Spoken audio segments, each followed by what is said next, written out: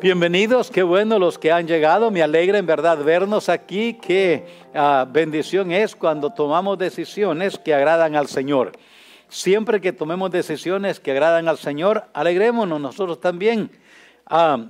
Bueno que nos preguntemos al final del día, cuando ya se acabó la jornada del día, preguntarnos, hacernos un inventario nosotros mismos. ¿Cuánto hoy me parecía a Cristo? ¿Cuánto hoy me parecía a Cristo? Es bueno preguntarnos eso porque eso nos da la oportunidad de revisar nuestras acciones en el día que terminó.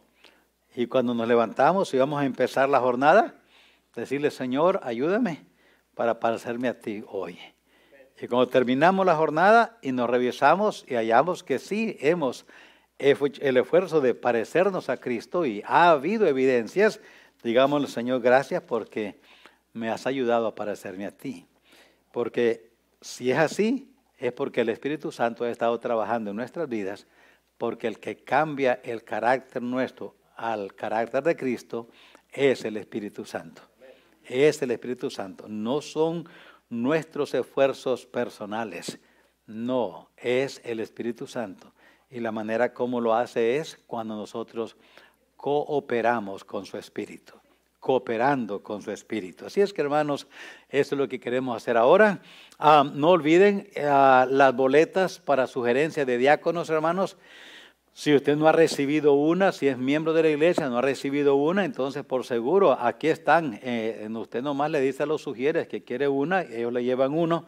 Entonces, si ya llenó, entonces pues ya no llene más. No, porque pues no hay premio por llenar más. Con una es suficiente. Entonces, nomás llene una. A cualquiera de ustedes que no tenga, solo hace señal a los sugieres y le llevan uno. En caso de que haya alguien que no tenga, ¿ok? Pero si no, entonces nomás no se olviden que para este domingo en la noche vamos a tenerlas ya todas llenas los que van a participar, todas llenas. Y el 17, domingo 17 por la noche tendremos una sesión de negocios, así le llamamos, una sesión de revisando entonces lo que pasó en el año pasado, cómo salimos en lo mejor que hicimos y luego también vamos a estar eligiendo allí a los diáconos de la iglesia. Así es que el 17 tendremos esa sesión de negocios y ojalá que si alguno me pregunta, hermano, yo soy miembro o no, yo le pregunto, hermano, uno ha estado viniendo regularmente, porque si no ha venido los últimos 3 meses, pues, y no, se ausentó 3, 4 meses, no ha estado aquí, pues ahí en ese lapso perdió su membresía, excepto si ha estado conectado con la iglesia a través de sus ofrendas, a través de sus misiones, a través de sus diezmos, y no está aquí porque ha estado trabajando afuera, está trabajando afuera. Pero si ha estado aquí, no viene, no diezma, no ofrenda, no le interesa nada de lo que pasa en la iglesia, pues, ¿cómo decir que es miembro? Fíjense ustedes que hasta los partidos políticos piden que sus miembros estén activos. ¿Cuánto más el Señor, nuestro Salvador? Así es que, hermanos, no más para que tengan una idea y estemos orientados a lo que debemos de hacer. All right. Ahí está entonces, hagamos planes, estemos pendientes y hagamos nuestra parte. De nuevo, hermano, les animo, el domingo se me ha pasado, pero ustedes saben, ahí hay cartas de los misioneros. Favor de llevar, hermanos, aunque sea una copia. Si usted lee inglés y español, llévese cualquiera que esté allí, llévese una copia. Y ore por ese misionero, lea esa carta y ore por esos misioneros. Si usted puede, hermanos, si no puede leer inglés, hay algunas en español, entonces busque una en español. Pero sí participemos, hermanos, en lo que es nuestra visión misionera, no lo olvidemos. Y estén orando por el domingo en la mañana y en la noche seguimos con la serie de cómo el Señor como Dios me envió, dijo el Señor, como tú me enviaste, así os envío. Y el domingo estaremos continuando con otros 2 mensajes sobre esa serie, siendo semejantes a Cristo. Así es que queremos, hermanos, participar. Invite a otros, planeemos estar aquí, invite a otros, llame a otros, ore por otros, Mire quienes no están, hágales una llamada, anímeles a venir, no reclame, no acuse, no condene. Hay que orar. Cada uno tiene sus motivos, sus razones, sus dificultades que está luchando y no puede vencer. Algunos pueden vencerla, otros no. Están orando y están luchando, pero no han podido vencer todavía cualquier obstáculo que le impida venir a la casa de Dios. Lo que yo digo es, hermanos, si no vienes aquí y no quieres ir a ninguna otra, pues hermano, anímate. Ve a cualquiera donde enseñen la palabra de Dios, pero necesitas estar en una iglesia local. Necesitas estar asistiendo a una iglesia de otra manera tu alma se va a debilitar. Yo no sé si usted logra vivir con una sola comida a la semana, aunque sea una jarra de menudo, una olla de menudo. Se come una olla de menudo el lunes y no come hasta el otro lunes. Aunque sea menudo, va a batallar. Porque el menudo aguanta bastante en la panza, pero va a batallar. ¿Cómo podemos vivir con una comida espiritual a la semana? ¿Cómo vamos a vivir así? Vamos a estar débiles, enfermos. Por eso es que, hermanos, hay que orar que los hermanos que no asisten a una iglesia, que asistan, porque hay que alimentar el alma, porque si no, la carne nos gana, nos va a ganar, por seguro que nos va a ganar, ni hay mucho que alegar sobre eso. Ahora, hermanos, vamos a Proverbios 17, vamos a empezar allí ahora esta serie, vamos a estarla desarrollando con el tema desarrollando contentamiento, aunque lo que voy a estar enfocando bastante es, yo creo, el título que les puse allí, las correctas características en la vida. Las correctas características en la vida. Me gusta ese título para todo el capítulo. Pero hoy vamos a estar desarrollando este tema más. Al desarrollar, al tener características correctas en la vida, pues vamos a ir viendo cómo desarrollar esas características. Proverbios 17:1 dice, empieza con la palabra mejor. Eso quiere decir que hay cosas buenas y el escritor se enfocó en las mejores. Y dice, mejor es un bocado seco y en paz que en casa de contiendas llena de provisiones.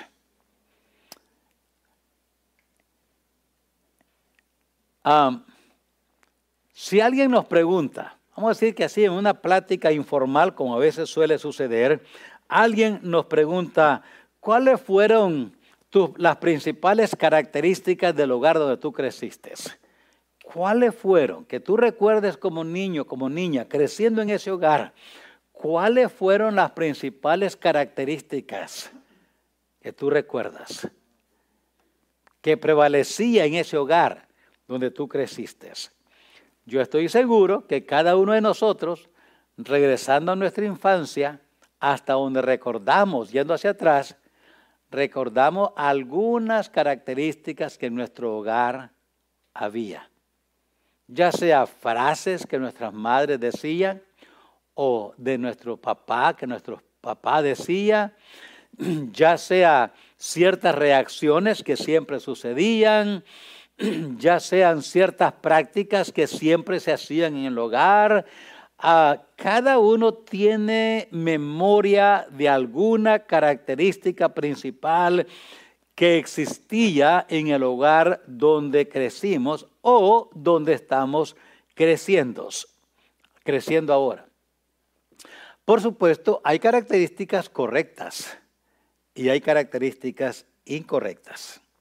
Eso es así, ya sea en la iglesia, ya sea en el hogar, en el trabajo, ya sea en el condado, en el estado, en el país, en cada uno de estos lugares y otros que faltan por mencionar, hay características buenas y hay características malas. Usted y yo tenemos algunas de esas características que queremos dejar, pero a veces ya están metidas. El patrón se ha formado tan fuerte en nuestra vida que tenemos que trabajar y luchar para cambiar ese patrón. Si algo cuesta es cambiar patrones de vida. Este capítulo 17 de Proverbios tiene que ver con eso casualmente.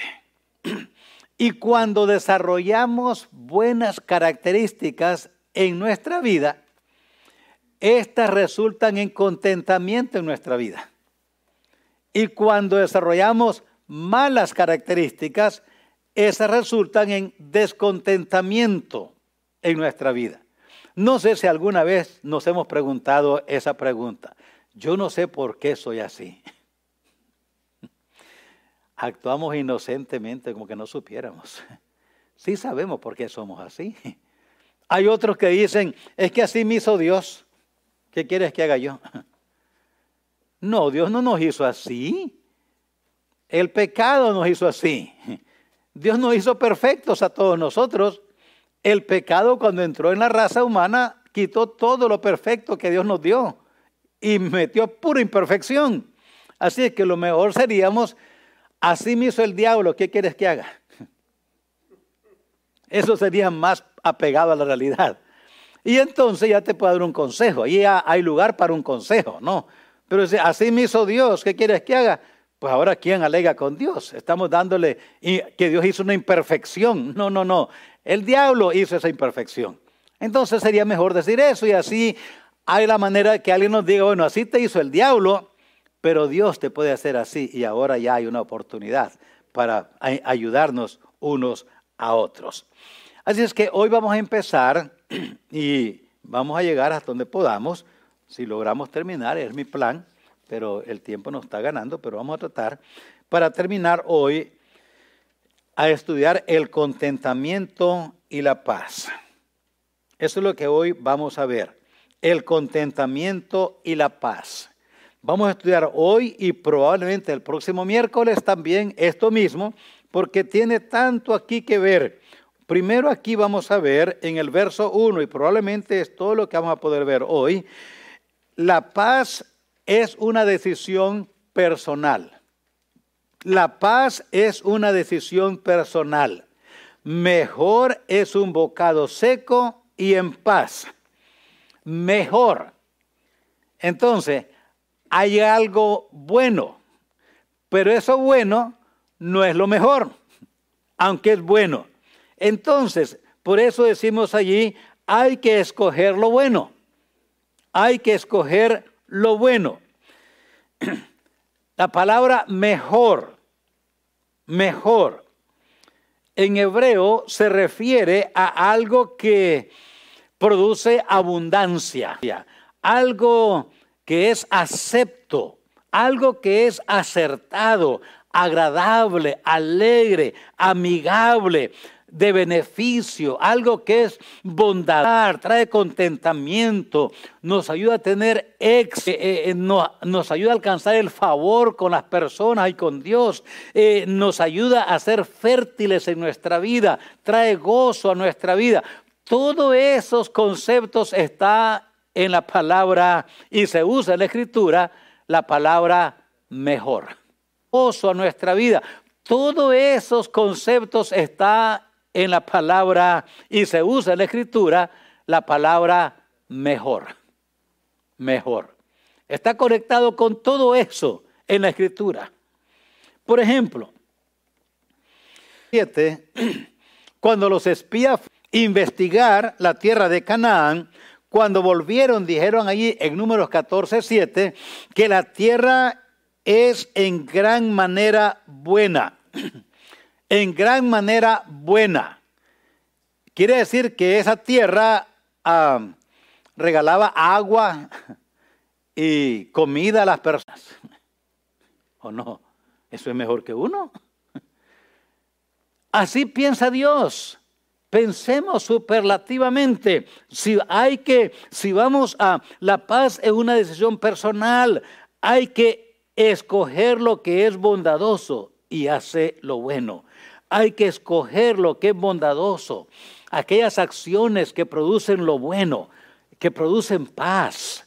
Por ejemplo, en el primer libro de Samuel, capítulo 24, verso 18, es cuando David está en la cueva allí y tiene a Saúl en su mano. Ahí tienen el versículo.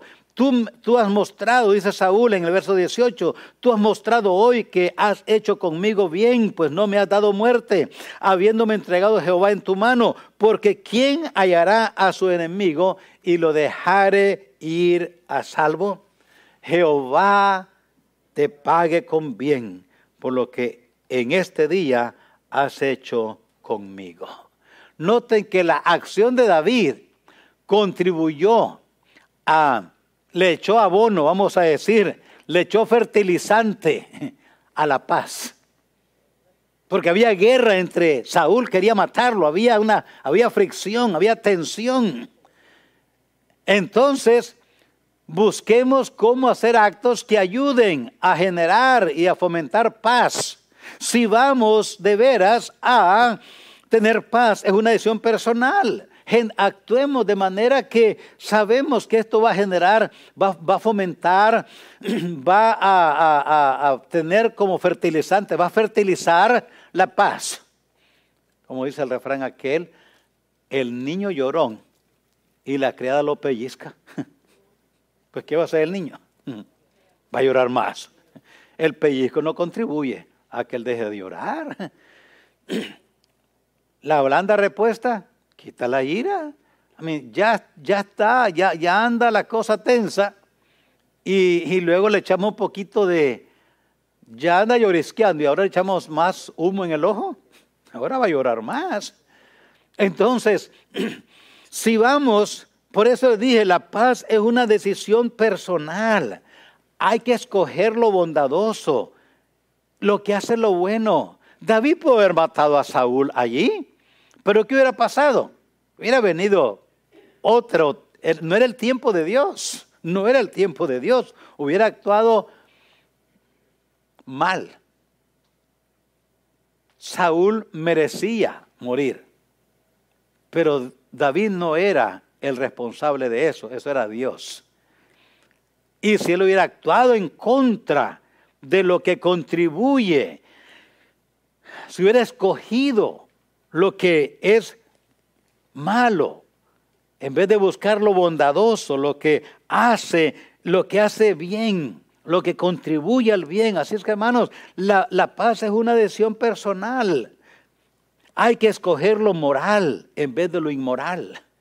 Hay que escoger lo moral en vez de lo inmoral. Eso es lo que hizo Eva, lo al revés es lo que hizo Eva. Dios le dijo, el árbol de la ciencia del bien y del mal no comerás, porque el día que de él comieres ciertamente morirás. ¿Y qué hizo Eva? Escogió comer. ¿Y qué trajo eso? Guerra. Quitó la paz.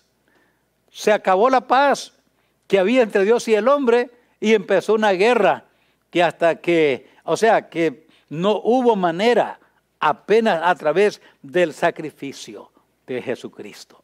Por eso estoy diciendo aquí, hermanos, que si vamos hay que escoger, si vamos de veras es una decisión personal.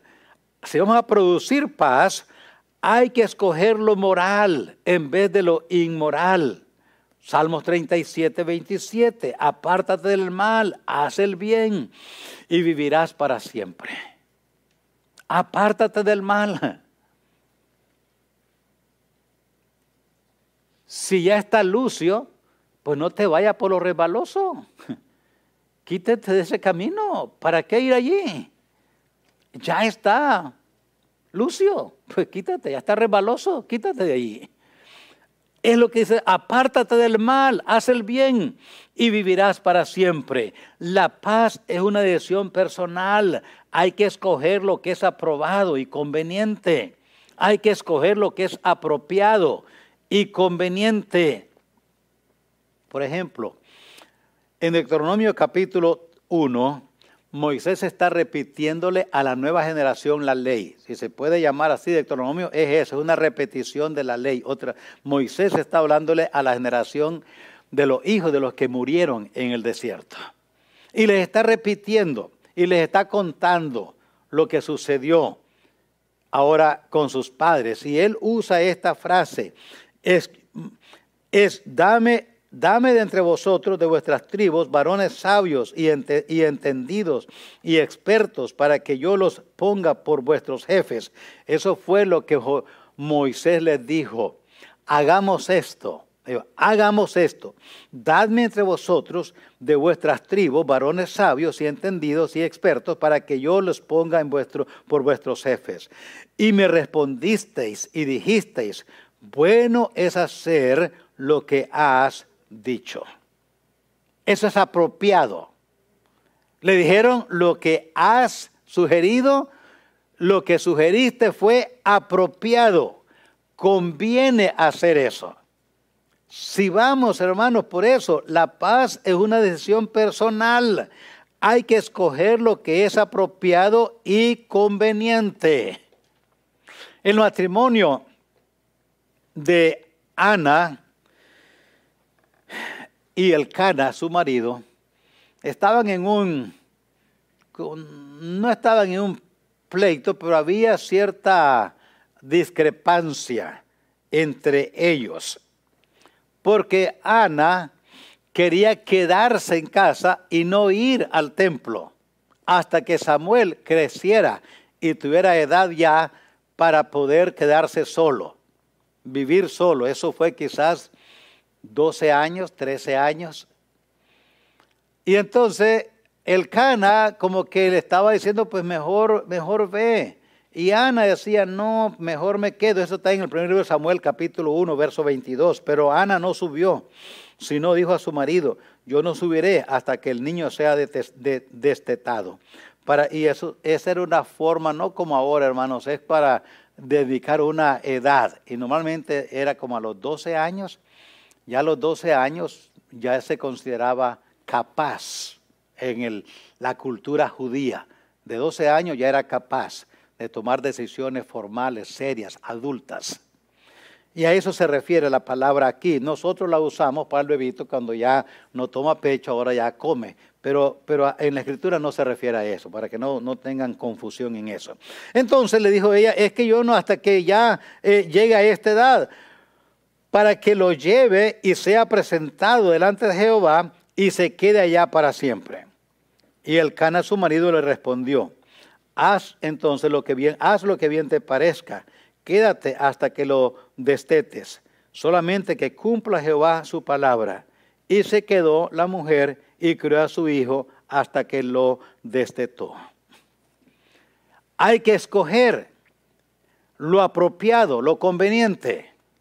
Saben, a veces en los matrimonios hay conflictos, porque a veces hay decisiones, hay conflictos con los cónyuges, porque uno de los dos está terco y atravesado más que un eje de carro, y no lo endereza nadie, o no la endereza nadie. Y entonces, porque uno está diciendo, pero es que eso no conviene, no es apropiado, no está bien hacerlo así. Y a veces ella o él dice, no, pues así se va a hacer, así quiero que se haga y así se va a hacer. Y ella dice, no, pues es que así no conviene, pues aquí mando yo. Bueno, pero es que yo te doy permiso. No es verdad. Pero a veces, hermanos, en cada uno de estos aspectos que he venido diciendo, hay conflictos, se va la paz en el hogar, en la familia, en el alma, en el espíritu, porque no hacemos la dirección correcta. Si Elcana hubiera insistido en algo que no era apropiado, que no convenía, hubiera habido guerra. Allí nomás se va la paz. Pero ¿qué hizo? Escogió lo apropiado y lo conveniente. Hay que decir no. Si la paz es una decisión y lo es, hay que decir no a lo bueno para decir sí a lo mejor. Hay que decir no a lo bueno para decir sí a lo mejor. Génesis capítulo 29 nos enseña nos ilustra este principio que estoy diciendo. Es Labán, allí está. Y Labán respondió, esto es a Jacob, mejor es que te la dé a ti y no que la dé a otro hombre. Quédate conmigo. ¿Era malo si se la daba a otro hombre para que se casara con ella, su hija? ¿Era malo o era bueno? Note lo que él dijo, mejor te lo doy a ti. ¿Por qué? Pues era conocido, era parte de la familia. En esos tiempos Dios no había puesto los 10 mandamientos, todavía no había alterado el DNA de nosotros los seres humanos. Hoy no se puede familias casarse. ¿Por qué? Porque Dios alteró el DNA de entre nosotros, de tal manera que no se cambia hasta la 4ª generación. Entonces dice Dios, no se pueden casar. Primos o primos hermanos no se pueden casar. ¿Por qué? Porque Dios puso una diferencia, dijo hasta la 4ª generación. Pero en este tiempo Dios no había alterado el DNA, voy a llamarlo así, no había puesto los 10 mandamientos. Y Labán era tío de Jacob. Así es que él y Raquel eran primos hermanos. Y tomando en cuenta eso, Labán, pensando, bueno, a ti te conozco, era parte de la familia, mejor que se case contigo. No hacía mal si se casaba con otro. La idea aquí es, ok, a veces tenemos que decir no a lo bueno para escoger lo mejor. ¿Por qué? Porque la paz es una decisión personal. Uno tiene que trabajarla de acuerdo con la dirección de Dios, el contentamiento y la paz. Ahora, la otra cosa que aprendemos aquí es que la paz tiene sus demandas. Tiene sus demandas. Note lo que dice allí, en el verso 1. Mejor es un bocado seco y en paz. Ya vimos esto. Que casa de contiendas llena de provisiones. La paz tiene sus demandas. Demanda personas que se perdonen al convivir. La paz tiene sus demandas. Demanda eso, personas que se perdonan al convivir. Casa. La palabra casa aquí no es un edificio. Nosotros pensamos casa y es una casa. ¿Qué tan grande es tu casa? Pero en la Biblia la palabra casa se refiere mucho a una habitación con personas, a un templo con personas. Se usa mucho refiriéndose a la familia. Ustedes recuerdan a Josué cuando dijo, Josué capítulo 24, verso 15, yo y mi casa. Entonces ahí está hablando no de donde vivía, no, de su familia. Así se usaba la palabra casa. Génesis 15, 2. Ahí se usa para designar familias. Y respondió Abraham, Señor Jehová, ¿qué me darás siendo así que ando sin hijo? Y el mayordomo de mi casa es un damaseno, ese damaseno Eliezer, mayordomo de mi casa. Esa es mi familia. Abraham le dijo, el mayordomo de mi familia es este hombre, Eliezer, que no es judío. Demanda exactamente eso. Demanda personas que se perdonan al convivir. ¿Por qué? Porque, hermano, esto es exactamente así en nuestro vivir. Por eso es que cuando se casan las parejas, pues uno trata tanto de ayudarles, más que todo en los consejos prematrimoniales, ayudarles para que estén preparados. No que se eviten los problemas, es imposible. Si alguien dice, no, yo me casé y mire, noche de paz, noche de amor. 25 años casado, noche de paz, noche de amor. Mentira. Es imposible. ¿Por qué? Porque dos personas que no se conocen, que crearon en diferentes ambientes, diferentes hasta cultura a veces, diferentes padres, diferentes trasfondos social, económico, familiar, académico, ahora se casan y ya de un día al otro, ya al día siguiente, están totalmente. No, esa es la luna de miel, pero luego viene bueno, hay que trabajarla. Hay que trabajarla. Entonces, esta es la idea en casa. Casa aquí, mejor que casa de contiendas. Casa no es un edificio, una vivienda, no. Una vivienda con personas que se saben perdonar, tienen las contiendas, hermanos, usted sabe, las contiendas tienen diferentes causas. Por cualquier cosa puede venir una contienda. Entonces, hay que evitar las contiendas. ¿Y cómo la evito? Bueno, hay que perdonarse. Hay que ir la segunda milla. Casi siempre las personas que caminan la segunda milla disfrutan de paz. Casi siempre. Porque no tienen tanto egoísmo. ¿Por qué es que a veces no queremos perdonarnos? Porque no queremos humillarnos a nadie. Por eso dice el Señor, antes del abatimiento viene la contienda, el orgullo, pride, dice en inglés, pride comes before destruction. Viene la altanería, el orgullo se levanta. ¿Y qué sigue después? La humillación. Dios nos humilla. Por eso dice, Dios humilla al soberbio.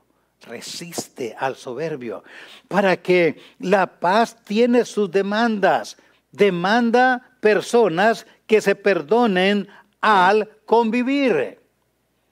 ¿Por qué? Porque van a surgir contiendas por diferentes cosas cuando estamos en casa.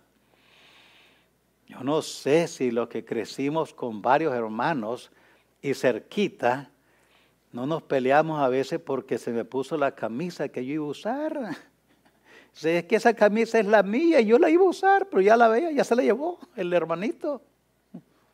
Yo peleaba con uno más que con los otros, porque de repente el zapato mío le quedaba a él y de él me quedaba a mí. Y para cambiar de zapato me llevaba el de él. Y después me reclamaba, me estás poniendo el olor de tus pies en mis zapatos. Y dice, bueno, pues tú también los pones en el mío, así es que tenemos el mismo olor. Las contiendas vienen entre hermanos, entre hermanas, entre primos, entre parientes, entre cónyuges, entre todos. Tenemos que aprender. Demanda personas que se perdonen al convivir. En la iglesia tenemos que perdonarnos. Por eso el Señor, cuando tengamos quejas unos a otros, ¿qué hay que hacer? Perdonarnos. Y yo estoy seguro que los que he pastoreado por 30 y pico de años, a saber cuántas cosas he dicho y hecho que ha traído quejas de ustedes contra mí. ¿Y qué han hecho? Pues me han tenido que perdonar. Ustedes han hecho tantas cosas que me han traído quejas a mí contra ustedes. ¿Y qué voy a hacer? ¿Voy a ir a...? No, hay que perdonarnos. Somos humanos. En el cielo, gracias a Dios, no vamos a perdonarnos de nada porque vamos a ser perfectos. Qué linda visión. Qué hermoso pensamiento. El cielo nos trae descanso. Bueno, demanda personas que se perdonen al convivir. Casa. Esa es la idea en casa de contiendas. Demanda personas que no sean contenciosas. Personas que no sean contenciosas. Génesis 13:7 habla de las contiendas que habían allí entre los pastores de Abraham y los de Lot. Había contienda. Dios dice en Proverbios capítulo 20, el verso 13, el verso 3, honra es al hombre dejar la contienda, mas todo insensato se envolverá en ella. A veces tenemos que recordarnos unos a otros, mire, esa comida no está en mi plato, ¿para qué me la voy a comer?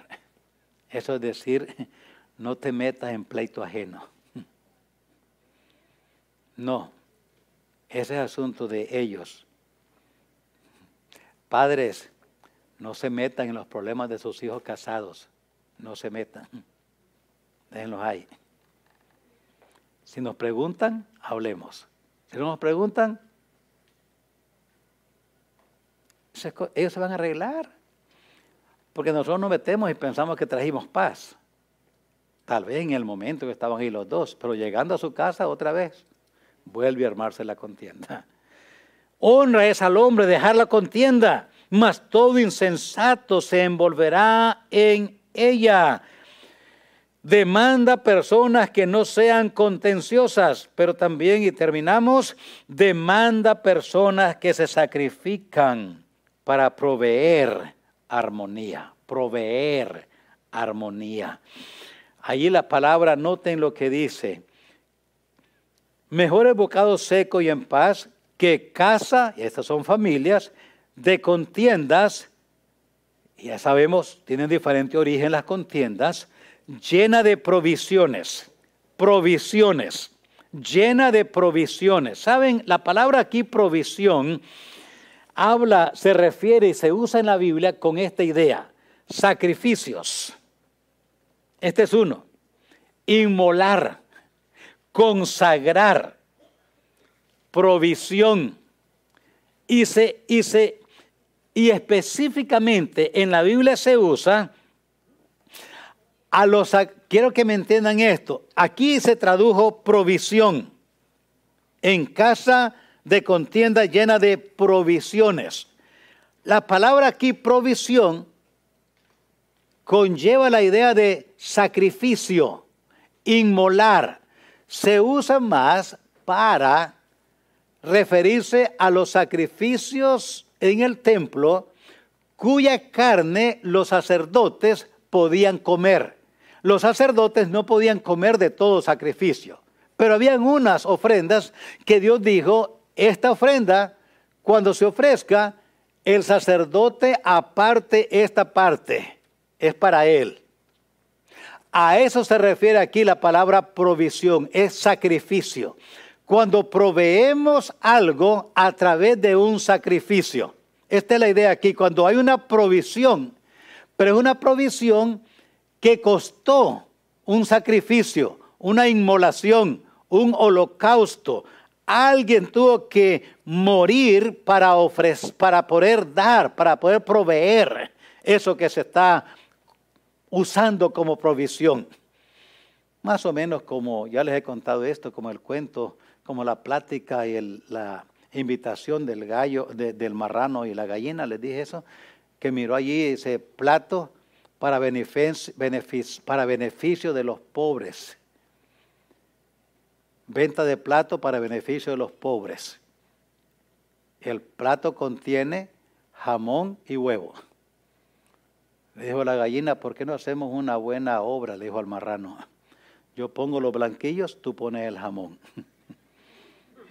Sí, dijo él, para ti es un favor, para mí es un sacrificio. La provisión que yo voy a hacer es sacrificio para mí.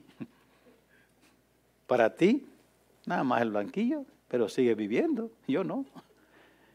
Esta es la idea en palabra provisión aquí. Es alguien que provee a través de un sacrificio. Por eso le dije, hermanos, que demanda personas que se sacrifican para proveer armonía. Para tener paz es necesario que las personas hagamos sacrificios para proveer paz.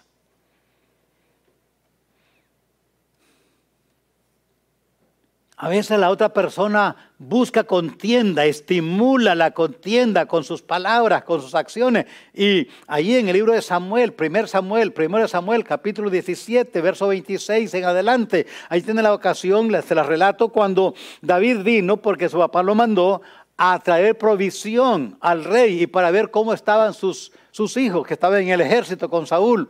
Y David llegó allí, chamaco, 16 años tal vez, y en ese momento estaba allí Goliat ofendiendo al ejército y retándolo. Y David preguntó, ¿qué se ofrece a alguien al que vence a este gigante? ¿qué harán al hombre que venciere a este filisteo y quite el oprobio de Israel? Y lo oyó su hermano mayor, oyó, dice el verso 27, lo oyó. Y entonces le respondió con palabras ofensivas, dice el verso 28, oyéndole hablar Eliab, su hermano mayor, con aquellos hombres, se enojó, se encendió en ira contra David y le dijo, mira la contienda, ¿por qué has descendido acá? Ni le preguntó de su papá ni nada, nada más lo ofendió. ¿Y a quién han dejado aquellas pobres ovejas en el desierto? Y ahora lo condena. Yo conozco tu soberbia y la malicia de tu corazón, que para ver la batalla has venido. Eso es en público. Su hermano mayor le está diciendo todo lo que se le ocurre a su hermano mayor, que es menor, que es David. Y note lo que David hizo, verso 29. David respondió, ¿qué he hecho yo ahora? ¿No es esto mero hablar? Pero no se quedó allí, porque sabía que iba a seguir algo más. Y apartándose de él hacia otros, preguntó de la misma manera y le dio el pueblo la misma respuesta. Ahora, David no dejó de seguir, no dejó el tema, siguió preguntando. Lo que hizo es no estar junto a su hermano más. Dejó la contienda. Por eso, hermanos, estoy diciendo que demanda personas que sacrifiquen para proveer armonía. La paz es una decisión personal. Es una decisión personal. Se requiere exactamente eso. La paz es una decisión personal. La paz tiene sus demandas. Y cuando nosotros contribuimos a la paz, ¿sabe qué viene? Contentamiento. Por eso es que dijo el Señor en Efesios, no se ponga el sol sobre vuestro enojo, ni deis lugar al diablo. ¿Por qué? Porque cuando no hay paz, no hay sueño, no hay hambre, no hay ánimo, no hay nada. En el matrimonio, en la familia, cuando hay contiendas, cuando hay pleitos, cuando hay celos en la familia, usted sabe, se va la paz, se va el contentamiento, entra un espíritu de desánimo, de pérdida de energía, como diríamos. ¿Por qué? Porque hay tanta contienda. En el matrimonio no hay paz, no hay ánimo, no hay alegría, no hay contentamiento, todo el mundo anda con la cara seria y arrugada. Porque la falta de sonrisa, pues, dice que el corazón contento hermosea el rostro. Así es que cuando no hay contentamiento, anda todo el mundo frustrado. Por eso, hermanos, ¿qué aprendemos esta noche? Aprendamos que si queremos contentamiento, hay que producir paz. La paz es una decisión personal. No es nunca lo que otros nos hacen, nos daña. El daño en nosotros no viene de afuera para adentro, viene de adentro hacia afuera. Lo que otros hacen no nos quitan la paz, es lo que nosotros hacemos lo que nos quita la paz. Dios nos ayude, hermanos. Yo espero que usted vamos a casa pensando, yo quiero ser un pacificador. Bienaventurados los pacificadores, dijo el Señor en Mateo 5. Que Dios nos ayude a buscar la gracia de Dios, para que ese pleito que hay en la familia, en el matrimonio, entre nosotros como hermanos en Cristo, para que todo eso se quite y busquemos paz. El contentamiento viene cuando hay paz. Dios nos ayude. Nos ponemos de pie, vamos a orar. No olviden las actividades del fin de semana. Dios nos ayude. Y vamos a casa pensando y determinando, yo quiero ser un pacificador. Ay, sí, aquí lo tengo, mira, la clase. Clase de mañana. Mañana, hermanos, tenemos la primera clase del grupo nuevo que va a empezar. No lo olviden, mañana. Todos los que quieran entrar a la clase, entonces, si ya compraron sus libros, cómprenlos. Si no lo tienen ahorita, cómprenlo entonces. Mañana a las 7 es la primera clase. Ese curso, hermano, esos cursos son de tanta bendición. Yo le garantizo que va a servirle en gran manera. No se quede. Y agradezco a hermano Quintanilla, él va a estar allí mañana ayudándome para pues tener un break. Tenemos clase el lunes y luego el martes pues tratamos de callarnos. El miércoles hay que hablar, el jueves hay que hablar, el domingo en la mañana hay que hablar y luego en la noche hay que hablar. Y ya. Gracias, hermanos, por ayudarnos. Estén orando, hermanos, también mucho porque queremos en febrero, tener algunas, a ver si podemos iniciar algunas clases para niños. Estamos haciendo ajustes. El hermano Jason va a estar hablando con algunos de ustedes. Si las circunstancias, es voluntario, no es nada a la fuerza, es voluntario. Si las circunstancias no lo permiten, bueno, pues haremos los ajustes que se puedan. También queremos ver si podemos tener clases de adultos a las 9:30, terminando de allí, de 11 a 12. A lo menos unas 2, para que sean poquitos, no queremos conglomeración, no. Pero sí hay un número que podemos guardar distancia y guardar la salud lo mejor que podamos. El que quiera, es voluntario también. Pero estén orando, hermanos, porque esas son decisiones que tenemos que tomar. Y aunque los platico con los diáconos y buscamos una orientación más, porque pues dice la Biblia que en la abundancia de consejos hay sabiduría. Y en el restaurante dice más barbacoa, más cabeza, más barbacoa. Nosotros decimos más cabeza, más sabiduría. Pero al final la decisión lo tomamos como pastores. Vamos a decir, sí, lo vamos a hacer. Lo vamos a hacer. Hermanos, o no lo vamos a hacer. Oren en eso, hermanos. Queremos ver si en febrero empezamos unas clases para adultos, a lo menos unas 2. Y si hay algún maestro para de las 9:30 a las 11, pues también lo ponemos. A ver si algunos quieren ir a esa hora, porque algunos, los que vendrán a las 8, no tendremos clase a esa hora porque nada más han surgido 2 maestros. Pero si hay un maestro que dice, bueno, yo le entro aquí a ver cómo Dios nos dirige. No hay maestro para de las 9:30 a las 11. No hay maestro ahorita de adulto. Estoy hablando de adulto nada más. Las clases para los niños estamos orando y planeando que sean el domingo en la noche. Domingo en la noche.